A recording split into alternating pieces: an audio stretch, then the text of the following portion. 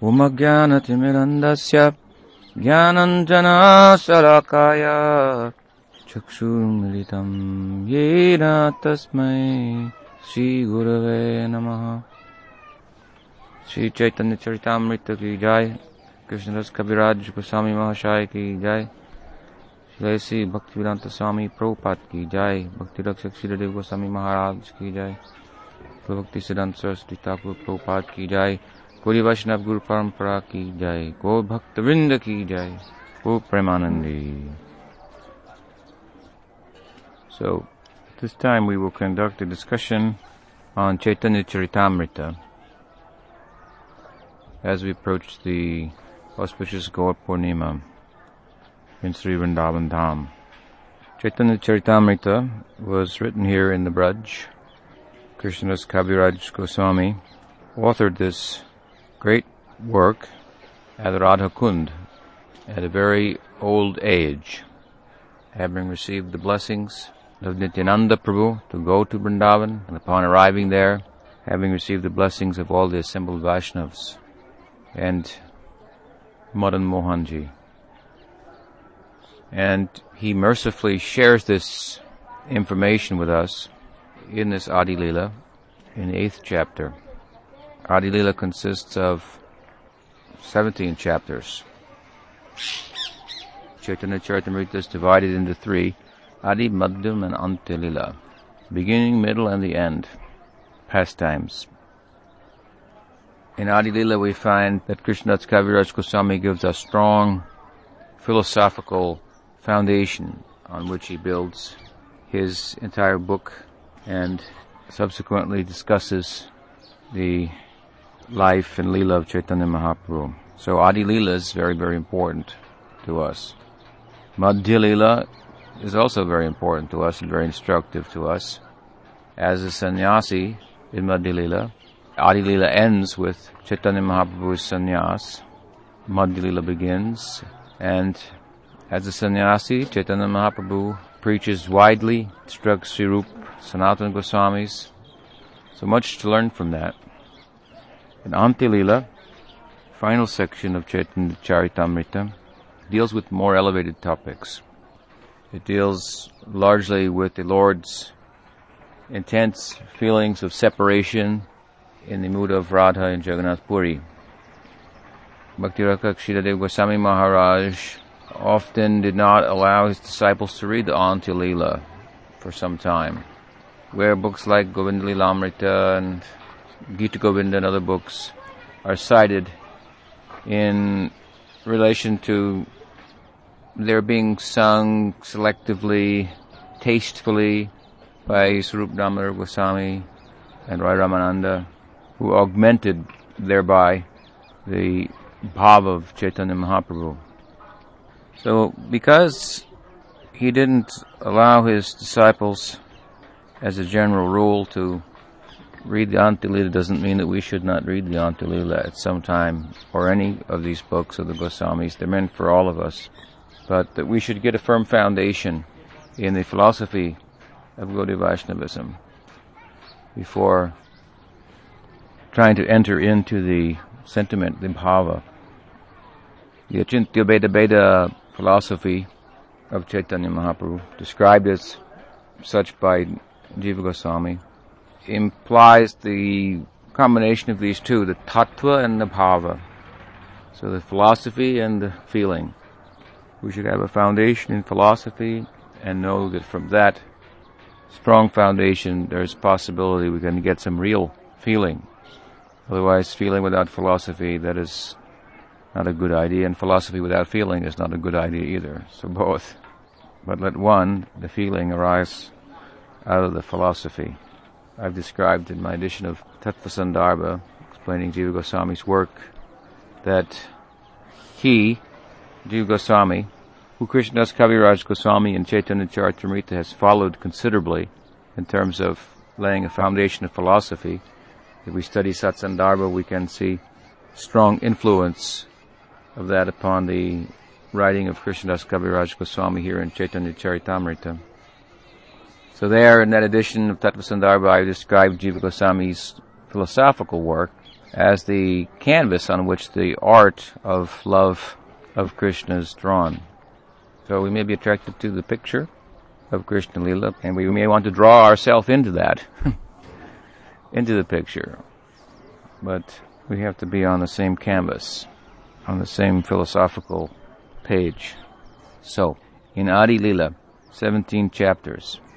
The 8th chapter, as I mentioned, Krishnadas Kaviraj Goswami very kindly shares with us some of the story of his coming to write Caitanya-caritamrta, as he does indirectly in the 5th chapter, where he relates how Nityananda Prabhu sent him to Vrindavan.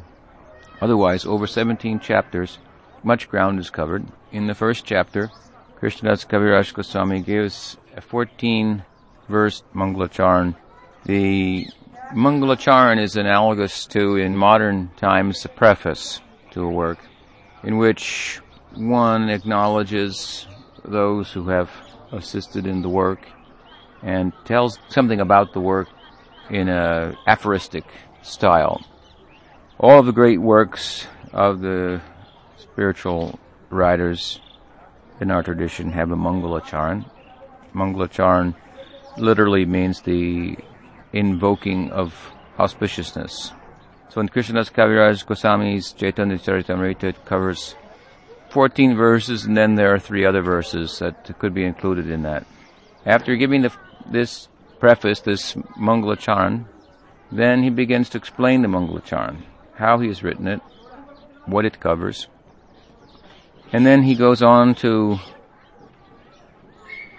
seek the blessing of the readers, as he has already sought the blessings of the great contemporaries of his time and those who came before him, and Chaitanya Mahaprabhu, also his readers. He implores them to pay very close attention to Caitanya-caritamrta, the discussion of Chaitanya Mahaprabhu, which he will enter into in terms of that which is explained in the sacred revealed literature, not from his imagination. And then Kaviraj Goswami begins to elaborate upon the 2 verses of Caitanya-caritamrta's Adi-lila in his Mangalacharan that constitute the Namaskar, offering of obeisances. A Mangalacharan generally consists of 3 elements. Namaskar, verses in which obeisances are offered to the presiding deity. Then Vastu Nirdesh, a verse that describes the subject of the book. And then Ashirvad, a verse in which blessings are invoked. So in chapter 1 of Adi-lila, after giving the Mangalacharan, Krishnadas Kaviraj Goswami begins to explain his 2 verses of Namaskar, in which he has offered his obeisances to his gurus, Bande Gurun. And the word Gurun is in the plural. So he offers his obeisances to his gurus, and this is significant, especially in the times in which we are presently living in terms of the international Gaudiya Vaishnava community. We were criticized at one point, and even today we find ignorant and illiterate persons in terms of the tradition voicing the same type of criticism, a criticism for having more than one guru, having a Diksha Guru, having a Siksha Guru, in the form of A.C. Bhaktivedanta Swami Prabhupada and Bhakti Rakshak Shiradev Goswami Maharaj. Although this is highly authorized, and it is implied here and further explained later on in this chapter, but implied in the very first opening words of Caitanya-caritamrta, Vande Gurun, says, I offer my obeisances unto my gurus. So Caitanya-caritamrta speaks of a plurality of gurus. We should have one guru, but if we have one real guru, then we'll have the experience of many gurus. Sometimes in the name of not having any one guru, people say, I have many gurus. But in effect, they have no guru. But if we have one real guru, then that real guru will give us access to the experience of a plurality of gurus the whole Guru Parampara, in which a certain type of Siksha Guru is also found. Siksha Guru who has passed from the world, a Shastra Guru even, we can say, like the Goswamis who have written the Bhakti Shastra for us, eternal well-wishers whose instructions have been left behind, and the current or contemporary living Siksha Guru to guide us and augment the Diksha, to help it flourish, blossom, flower, bear fruit. And there may be more than one such Siksha Guru, we are taught. So a plurality of gurus is very central to Gaudiya Vaishnavism. If we study the literature and the lives of the great associates of Chaitanya Mahaprabhu, we find that they lived in such an environment where it would be hard to avoid the plurality of gurus. Caitanya-caritamrta, at the end of practically every chapter, Krishnadas Kaviraj Goswami says what? Sri Rup Raghunath Pade Jaras Caitanya-caritamrta Kahi Krishnadas. So at least two he's mentioned there, Rup and Raghunath. In other books, like his Adi-lila, he has mentioned others as well. So Vande Gurun. Prabhupada used to say this is the Caitanya-caritamrta is the postgraduate study of Gaudiya Vaishnavism. Bhagavad Gita we were discussing in the morning, and I mentioned this morning that it was a basic book. But in all of these books, they are all perfect. And so when we say basic, it means the basic entry and beginning level is stressed, but it's not that the highest level is not found in there. And so in some of the literatures, the beginning level is also there, but it's not stressed, and some of the more developed themes are stressed.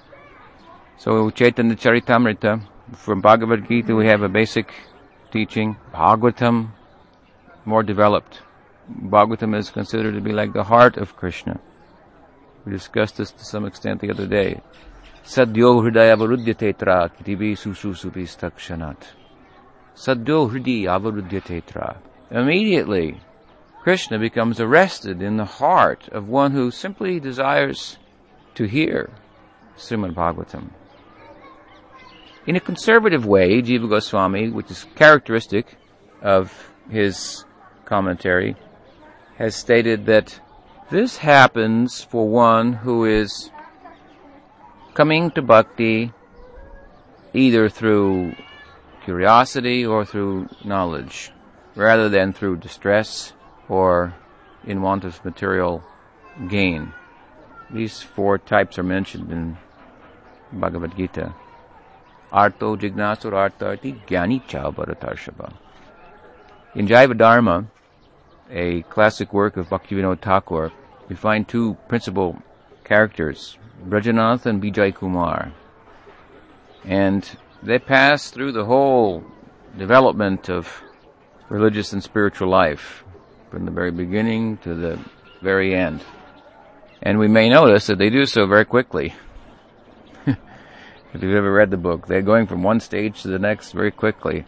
And it sounds like progress on this path is quite rapid, but our own experience may be quite different. It takes quite some time. But the reason that they've gone very quickly, if we study the book carefully, we'll see that they came to bhakti, one more through jignasu, through curiosity, and the other through gyan, through being very learned already in the scripture. So this gyan in particular indicates some purity of heart. And when the heart is pure, like a crystal is pure, and whatever you put it next to, then it will reflect that. If you put a crystal next to a red rose, it will become red. So if you put a pure heart next to bhakti, then it will capture the heart. The heart will take that color. But we find that many devotees are coming to bhakti from a motive of distress or in want of something.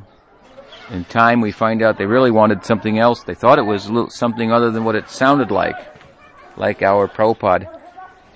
He was called Swamiji by his fledgling followers on the Lower East Side in New York.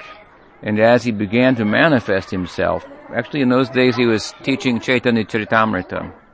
He started out explaining a bit more than what he later gravitated to as his standard discourse, having been able to assess the adhikar, the eligibility of the audience by his own experience. I think he backtracked a little bit. Anyway, at that time, as he began to come out, so to speak, and reveal who he was and what this was all about, not everybody stayed on board. Swamiji was a nice fellow to visit and so forth, but when it came to accepting initiation and embracing the implications of that, when he was asked, I think he said that, so tomorrow there will be initiations. Nobody, from what I can gather, having heard the history, was necessarily thinking about that or knew that what that involved, or if that was part of what Swamiji was all about. And so someone volunteered a question, what is the implication of that? Tomorrow there will be initiation, so if anybody who wants to be initiated can sign their name on the board here. Prabhupada kind of had to get the ball rolling. In the beginning, when we started preaching independently, apparently independently, but under the auspices of Srila Sridhar Maharaj, who personally encouraged me to go out and do something for the Sampradaya. He told me that Swami Maharaj, Prabhupada, wants you to do something, so you should go and preach. At that time we were independent of Prabhupada's formal society, but we had his good backing and blessings. And he told us in the beginning you have to collect some people to get things going. He said they may not all stay, but you have to take that risk. And once something's up and erected and standing there, then it'll be easier for other people to come, and then you can be more selective, was kind of the implication. So Prabhupada needed to get something going. So he let them know that this was part of his program. And when he was asked, well, what are the implications of that? What did he say? He stood up and said something like, it means that we accept the Guru as good as God. Sakshad Haritena. And then he walked out of the room. And so some people also walked out of the room. They said it was nice, but that's a little too much for us. Whereas others had heard better and more and were charmed and followed through. And then consistently Prabhupada revealed more of what the program was. He gave some structure to it.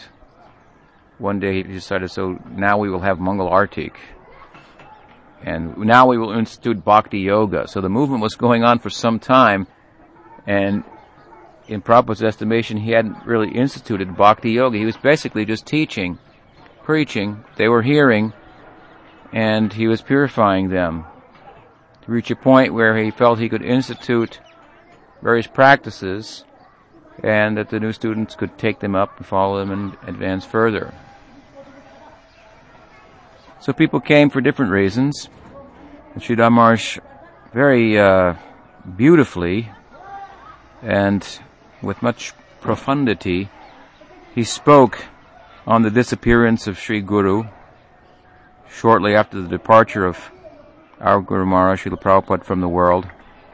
He spoke in terms of it being the disappearance of being a blessing in the way of speaking loudly to the disciples as to what was the experience of his presence all about. What was its purpose? What was it for? What really happened in those years? And caused us to look deeply within ourselves, to examine what were the teachings. And many of us were tested all of us, I guess we can say, we were all tested at that time. The course ran its course, and now what have you learned? Suddenly the teacher left and left us with the teachings that he had planted in our hearts, and we were to take them and apply them in the real world. And not everyone passed the test. And today there's so much confusion in the international Gaudiya Vaishnav community about very elementary points, and perhaps the foremost of which is the first point here in Caitanya-caritamrta that Krishnadas Kaviraj Goswami seeks to address.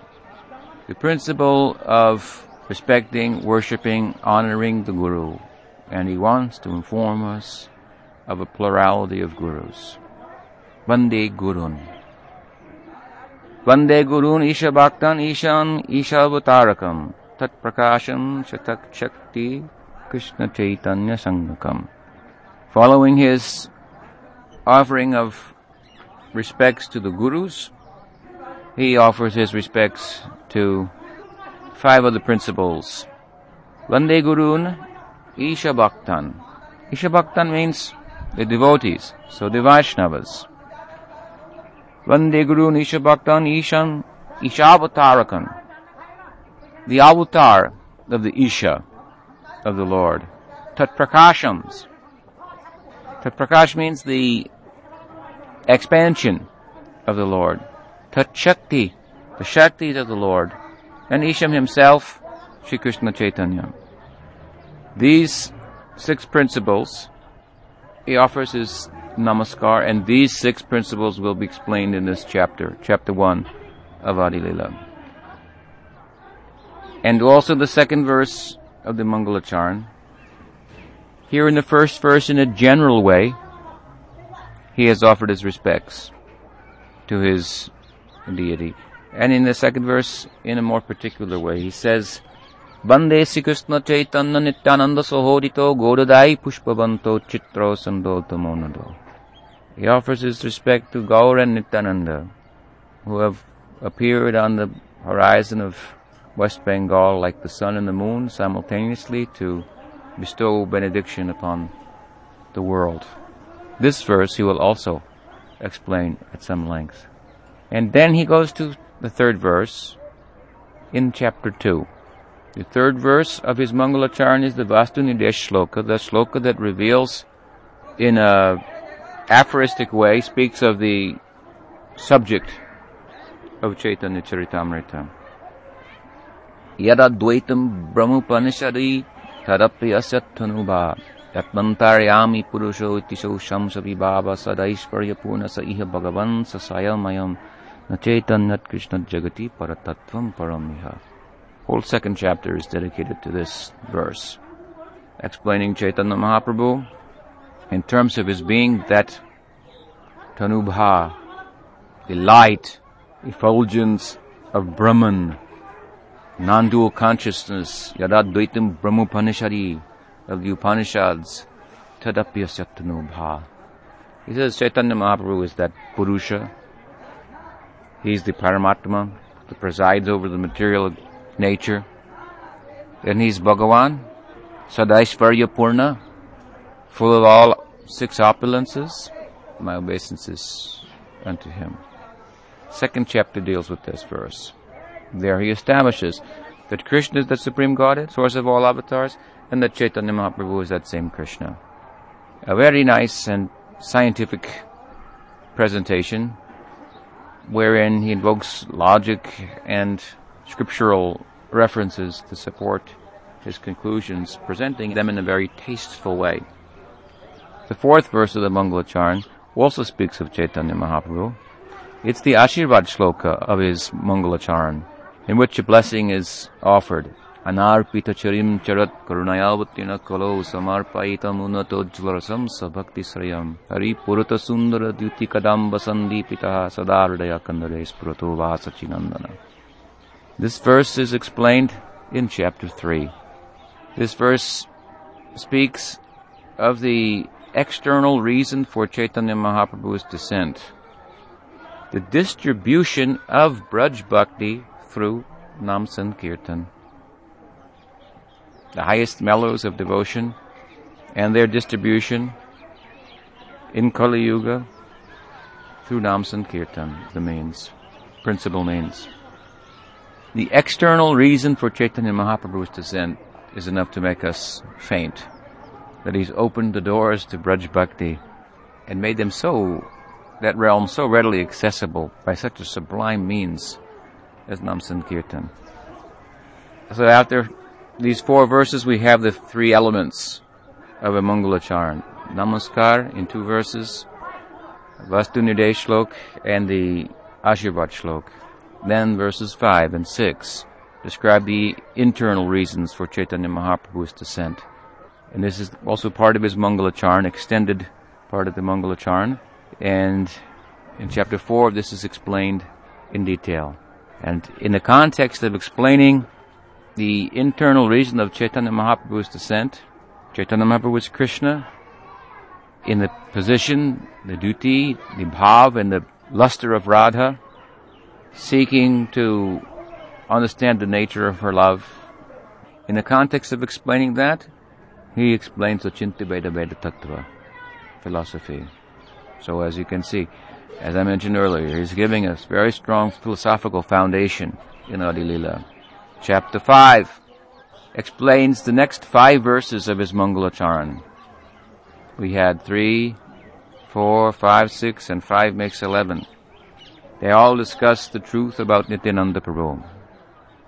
And as I've mentioned at other times, Nityananda Prabhu was a difficult person to understand because he was very unorthodox in his behavior. And Chaitanya Mahaprabhu himself made it a point repeatedly to point out to the devotees the importance of Nityananda Prabhu so that he would not be misunderstood in terms of his external behavior, which could be misleading. So Krishnadas Kaviraj Goswami has followed this example and made it a point in introducing Nityananda Prabhu to speak of him in terms of his ontological position as the source of all the Vishnus, the Mool Sankarshan, Seshanag, the Sandhini Shakti, the support of everything, of all the worlds, who manifests the spiritual world, who manifests the material world, who manifests the spiritual world in the material world. The idea is a very big and very powerful person. There he also speaks a little bit of Achinta Veda Veda. He speaks of Nityananda Prabhu's extraordinary position and in relation to his manifesting the material world and being involved with it but aloof from it. He paraphrases Bhagavad Gita's 9th chapter where Achinta Veda Veda Tattva is discussed. Krishna says there, I'm in the world, I'm not in the world. See me, and you don't see me. And as I mentioned earlier, at the end of that chapter, having described the ontological position of Nityananda Prabhu, he shares with us that of his infinite kindness, Krishnadas Kaviraj Goswami, secret experience of his that he said is more confidential than the Vedas themselves.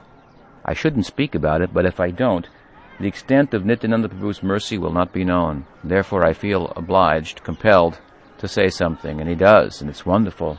He reveals how his faith in Nityananda Prabhu propelled him to Vrindavan Dham.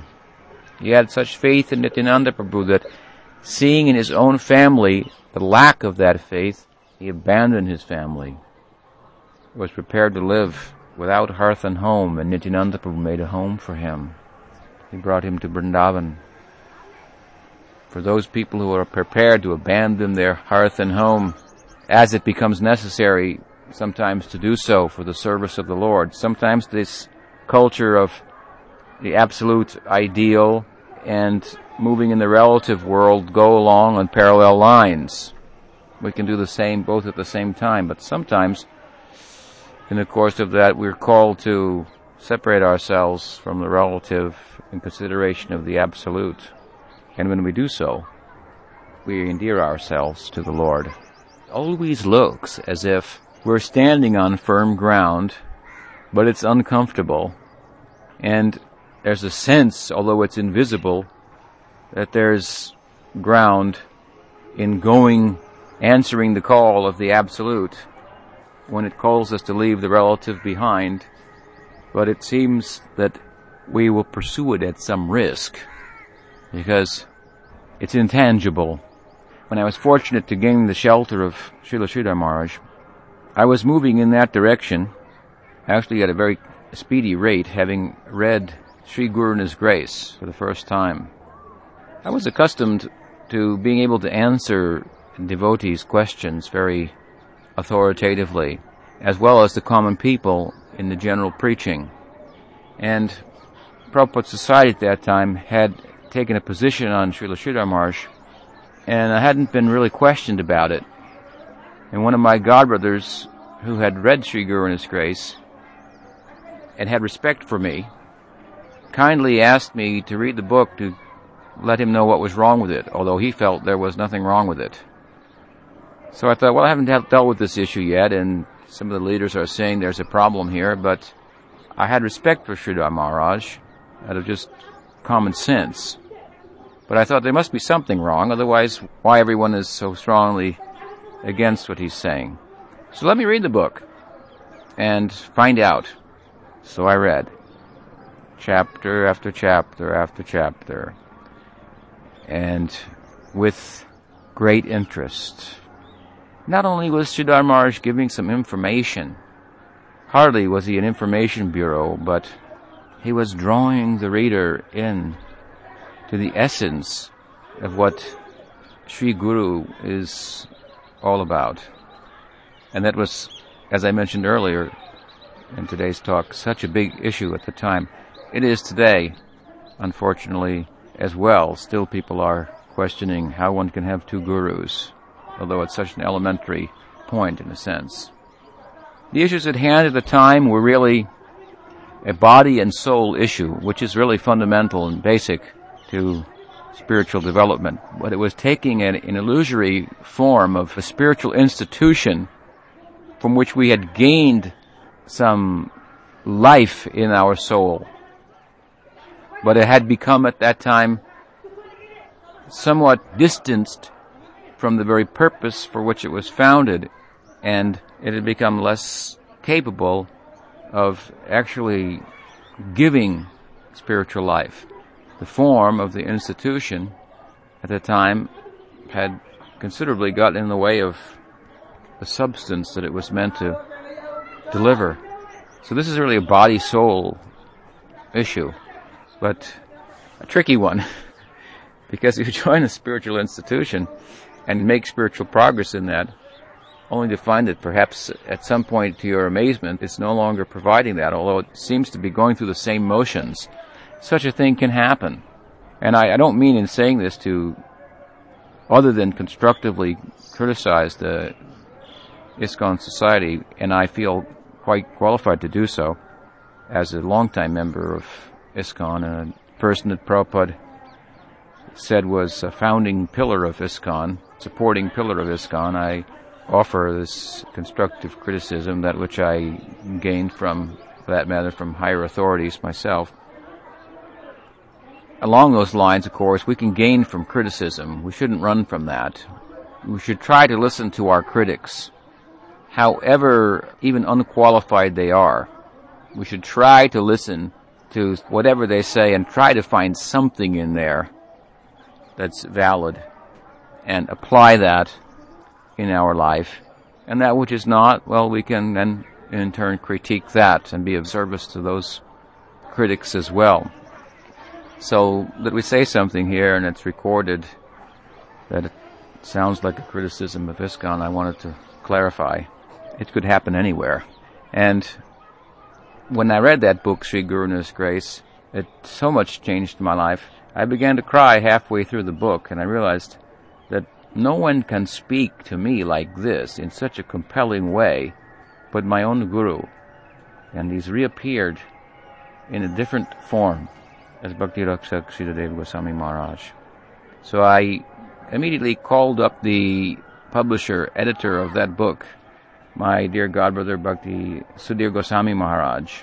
And he laughed. He said, well, if the incarnation of book distribution says the book is good, then it must be bona fide.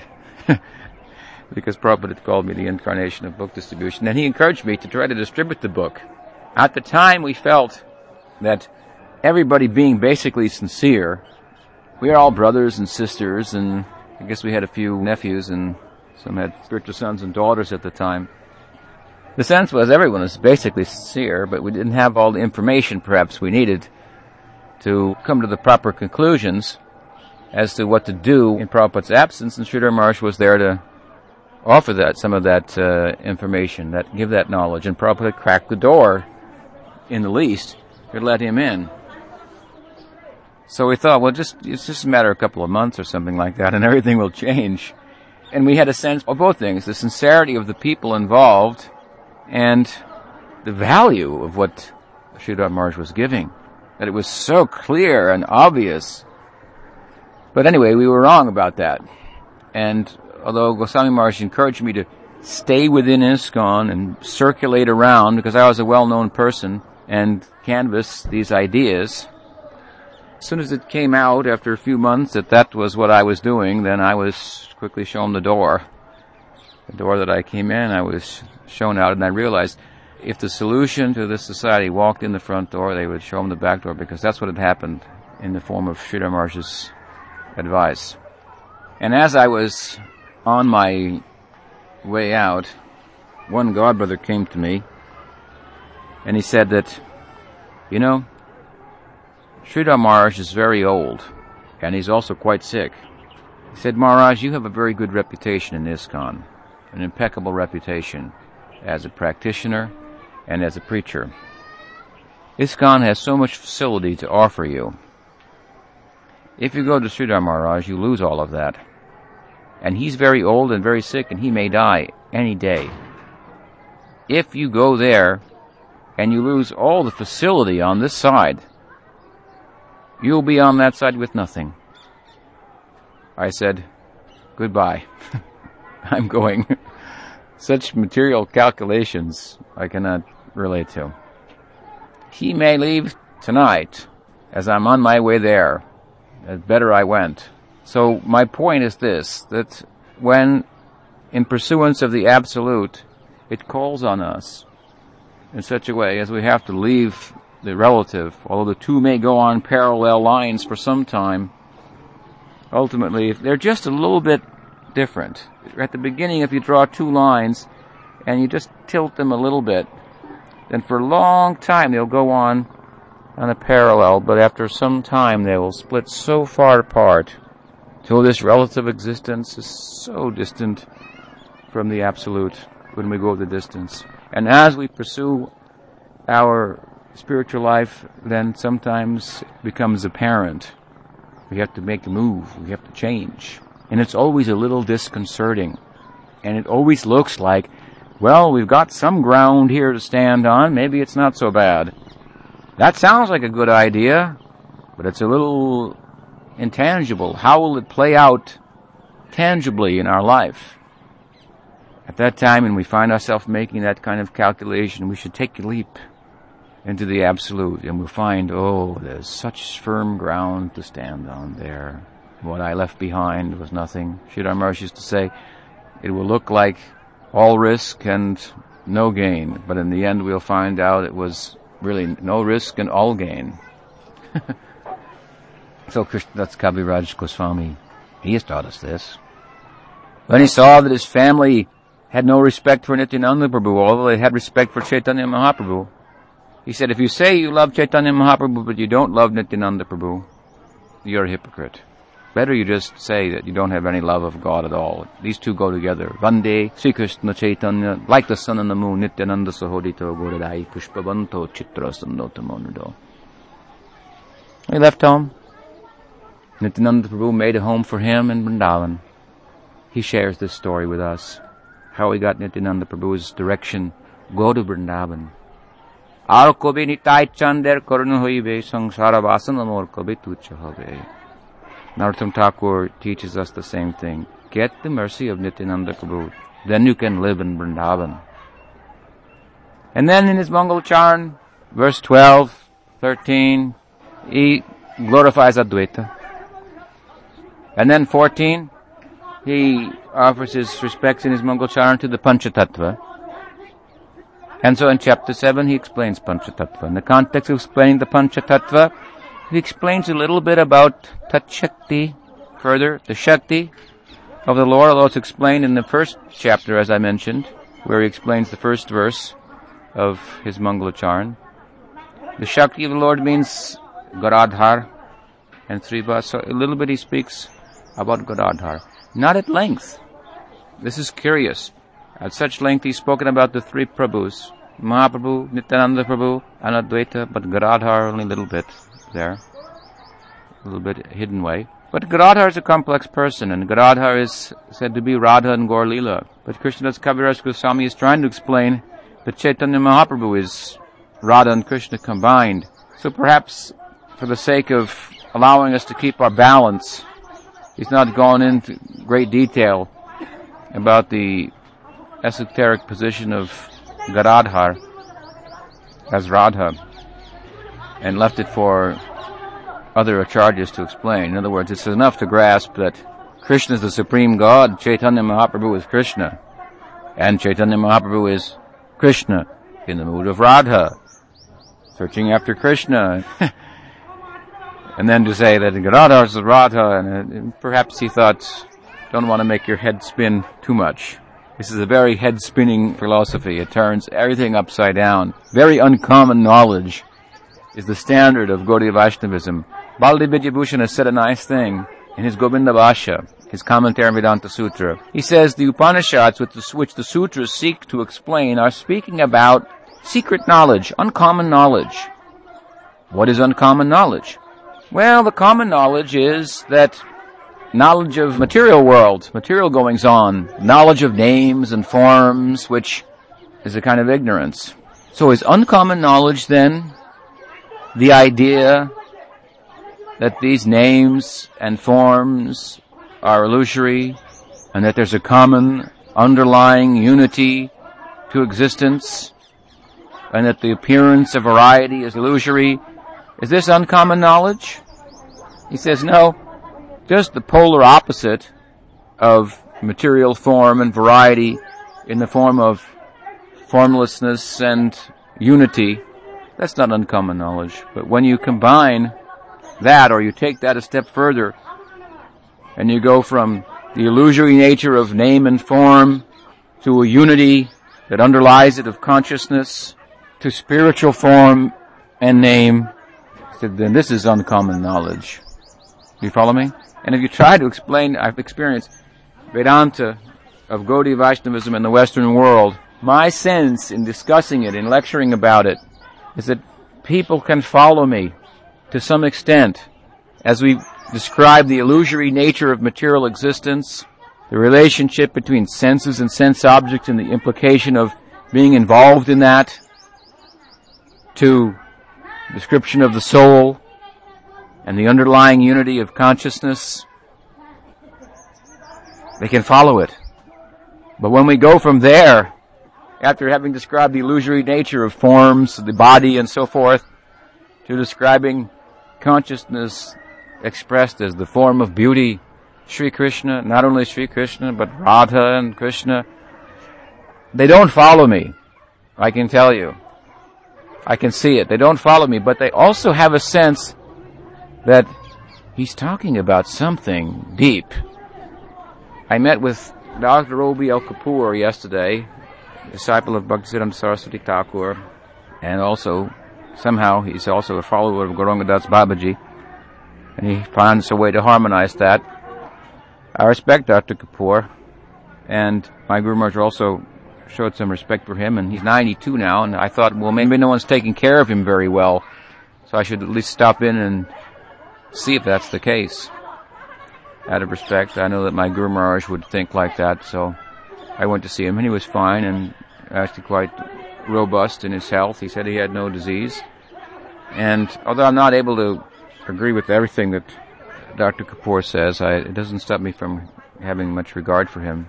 And anyway, while we were discussing, he told me a story that he had told me before.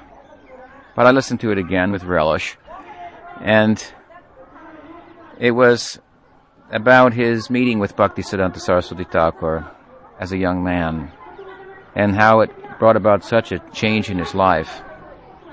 He said that he was a follower of Shankar, and he was a learned fellow, a scholar, so he was very much acquainted with the Advaita Vedanta doctrine and convinced by it. And one disciple of Saraswati Thakur, Giri Maharaj, he heard him speak, and he was impressed by his explanation of Chaitanya Mahaprabhu. He had, of course, heard of Chaitanya Mahaprabhu in school, but he had thought of him as a reformer, never as God himself. But the Giri Maharaj was speaking of Chaitanya Mahaprabhu as God himself, and he found that intriguing. So he stayed for some further discussion, and of course Giri Maharaj tried to convert him from Advaita Vedanta to the Vedanta of Chaitanya Mahaprabhu, Achintya Veda Veda Tattva. But he was unsuccessful. This argument can go back and forth, and it's not by argument that one will be converted from Advaita Vedanta to Chaitanya Mahaprabhu's Vaishnava Vedanta, by something else. And Giri Maharaj knew that. If someone's really, really learned in Advaita Vedanta, then not by argument, because there are so many arguments, and scripture can be cited in so many ways. So Giri Maharaj was wise enough to know this fellow cannot be convinced by argument, scripture, reasoning, and discussing on this level. So he suggested, I cannot convince you, Mr. Kapoor, but why don't you come and see my Guru Maharaj? He will be able to convince you. So after some time, a meeting was arranged, and Dr. Kapoor was sitting in the room, and Saraswati Thakur Prabhupada came in. Just the two of them. He sat down, and he spoke for about an hour about Braj Bhakti. And Dr. Kapoor said in such a beautiful way, he talked about Krishna Lila and Braj Bhakti, that I was charmed to hear such a description. He ended his talk, he got up and he walked out. He never addressed any of my questions about Advaita versus Vaishnava Vedanta and the logic of either and so forth. With great feeling and bhav, he spoke about Krishna Lila. And in this way, he converted Dr. Kapoor. Dr. Kapoor became his follower and disciple, and for 6 months, after every class, when Saraswati Thakur would ask, are there any questions? Dr. Kapoor would raise his hand, and Saraswati Thakur would ignore him. So he became a good disciple, a Gaudiya Vaishnava. Through and through, he's a Gaudiya Vaishnava. So, from 6th chapter, 7th chapter, Panchatattva, and discussion of, in brief, of Mahaprabhu's conversion of the sannyasis at Benares, which is again elaborated upon in Adi-lila. He goes to 8th chapter. As I mentioned earlier, there he tells his own story in terms of coming to write Caitanya-caritamrta. So he's finished at this point discussing the Mangalacharan. Then he discusses the figurative tree of Chaitanya Mahaprabhu and its fruit bearing in terms of love of God, and all the devotees who are the branches in chapters 10 and 11 and 12 and 13, after giving the basic philosophical foundation, and all the players in the drama of Gaur Lila, principal players, describing all of them in brief. He's ready to start the narration of the Lila itself, the advent of Chaitanya Mahaprabhu. Then his Kumar Lila, Pagonda Lila, his Kishore Lila, his youth and sannyas, and Madhya Lila starts. This is a brief overview of Adi-lila. And tomorrow we'll discuss in some depth this chapter 1. Caitanya-caritamrta ki jai.